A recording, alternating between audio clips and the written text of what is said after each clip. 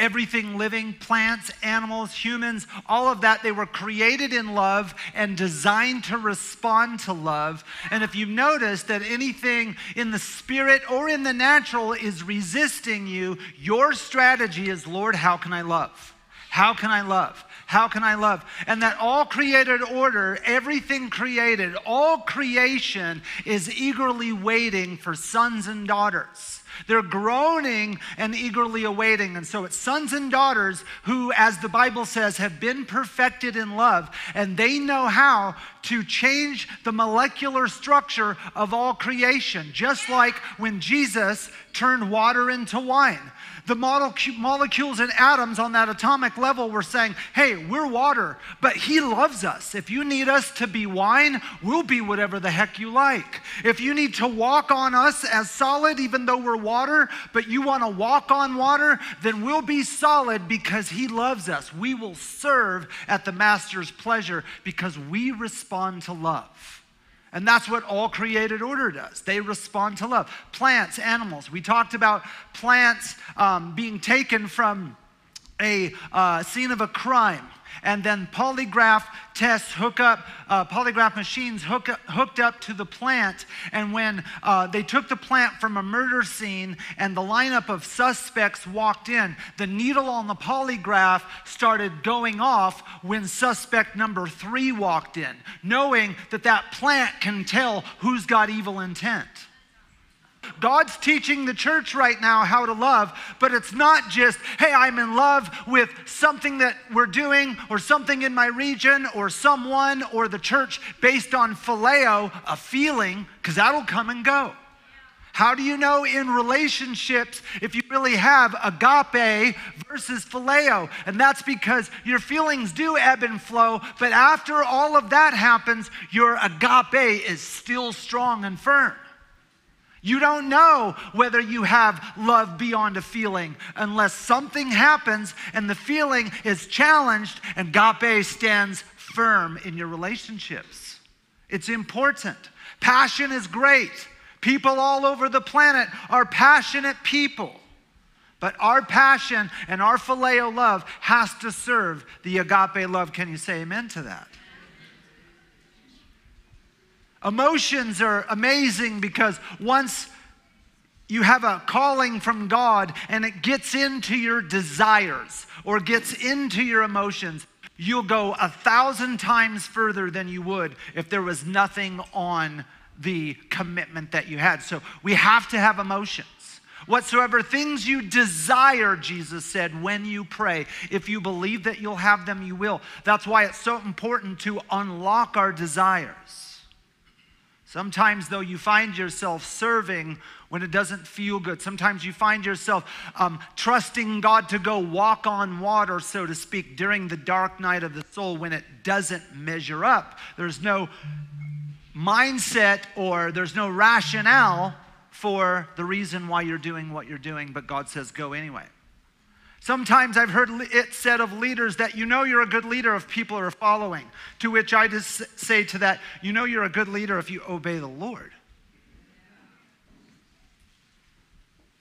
Becky has spent a decade or more, probably more than that, about 15 years, literally not only praising the Lord around the house, but setting the atmosphere for the Lord. Everything living, she got a hold of all creation a long time ago and began to talk to all of our plants. If you've been to our house, all of our plants are like completely green, amazing. It's more than a green thumb. She actually talks to them and not just waters them. She'll feel their leaves. She'll talk to them. One time when she was sick, probably a decade ago, she was recovering from a surgery that she had had, and the plant that was right behind where she was sitting on a chair that she has actually leaned over and touched her shoulder while she was sleeping, and she woke up and that plant was actually leaning over on her. She had talked to that plant for years. She talks to our plants outside. She talks to our fish. We have a pond and these fish, and every time she's out in the garden, I promise you, the fish are like a school. They're right where she is, and when she moves, they move right with her because she's talked to them. our house is filled with sparrows and birds. And I remember getting heated about that one time and saying, I'm calling the pest control. This is ridiculous. And they've made nests everywhere. And so the guy comes in, he goes up in the attic, he gets down, comes down the ladder, and he goes, can I talk to you for a second? And I was like, absolutely, sure. And he goes, so I've climbed up in your attic, I've walked around your house, and then I walked the neighborhood just to see if your house was an anomaly from the neighborhood. And he goes, I don't know if you're a religious man or not. He asked me to sit down at my own table. He goes, maybe we should sit down. And I was like, sure. And so we sit down and he goes, I don't know if you're a religious man or not, but all creation literally has come to your house. We have raccoon tracks, we have all kinds of stuff. And I go, I know. It's, yeah, can you help me? About that time, Becky comes down and she goes, don't kill him. Do not kill him. And so we've kind of gone around about it over the years. So where was I? John 16. John 16, we got to go. All right, here we go. 25. These things, this is Jesus speaking to his disciples. These things I have spoken to you in figures of speech. An hour is coming when I no longer speak to you in figure of speech. An hour is coming where I no longer speak to you in figures of speech, but I will tell you. Some of the translations there say, I will show you plainly about the Father. I'm not going to talk to you anymore in figures of speech. I'm going to show you plainly about the Father. How many of you know there's been a season of maturity where Jesus doesn't have to talk to us in figures of speech anymore? That there's an hour where Jesus is now revealing to us plainly about the Father. That word show or tell is actually the word shu in the Hebrew, and it means to experience. I will let you experience the Father. I will speak to you in such a clear degree, you'll actually experience the Father from now on. And that's the word of the Lord to you. It's time to experience the Father, not just know him intellectually, but actually experience him. I will show you plainly of my Father. I will let you experience the words that I am saying, the works that we are doing, the signs, wonders, and miracles. Heaven is about to come alive. And I believe that we're in a season right now of that. I believe we're in a season now of independence from the religious spirit. We're in a season right now of independence from slavery to man. God is opening up right now, not just states or the United States, but Jesus paid the price for us to be free from the religious spirit, from the law of sin and death or the laws of man.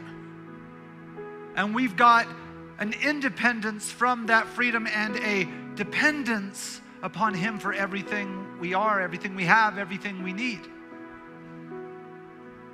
I will show you. I will let you experience my kingdom firsthand because my Father loves you. You know, I was thinking about the religious spirit and freedom from the religious spirit. And the religious spirit demands perfection. It's not just the religious spirit that operates in church. You can get the religious spirit in every sphere of society. It operates in homes. It operates in relationships. It operates in business. It's that demand upon someone else for a perfection that you yourself aren't walking in. Or someone demanding a perfection upon you that they themselves aren't walking in. The old, do what I say, not as I do. A demand upon someone else for a perfection that someone who's demanding it isn't themselves walking in. Jesus said it this way, Pharisees, you put rules on the people that you yourselves are unable to bear or unwilling. But we're getting free from that. Sometimes it's a perfection that you put on yourself. Don't know where it came from, but God's breaking that now. God's saying, I want you to live for me. You don't live for man. Because when you live for man, you die for man for all the wrong reasons.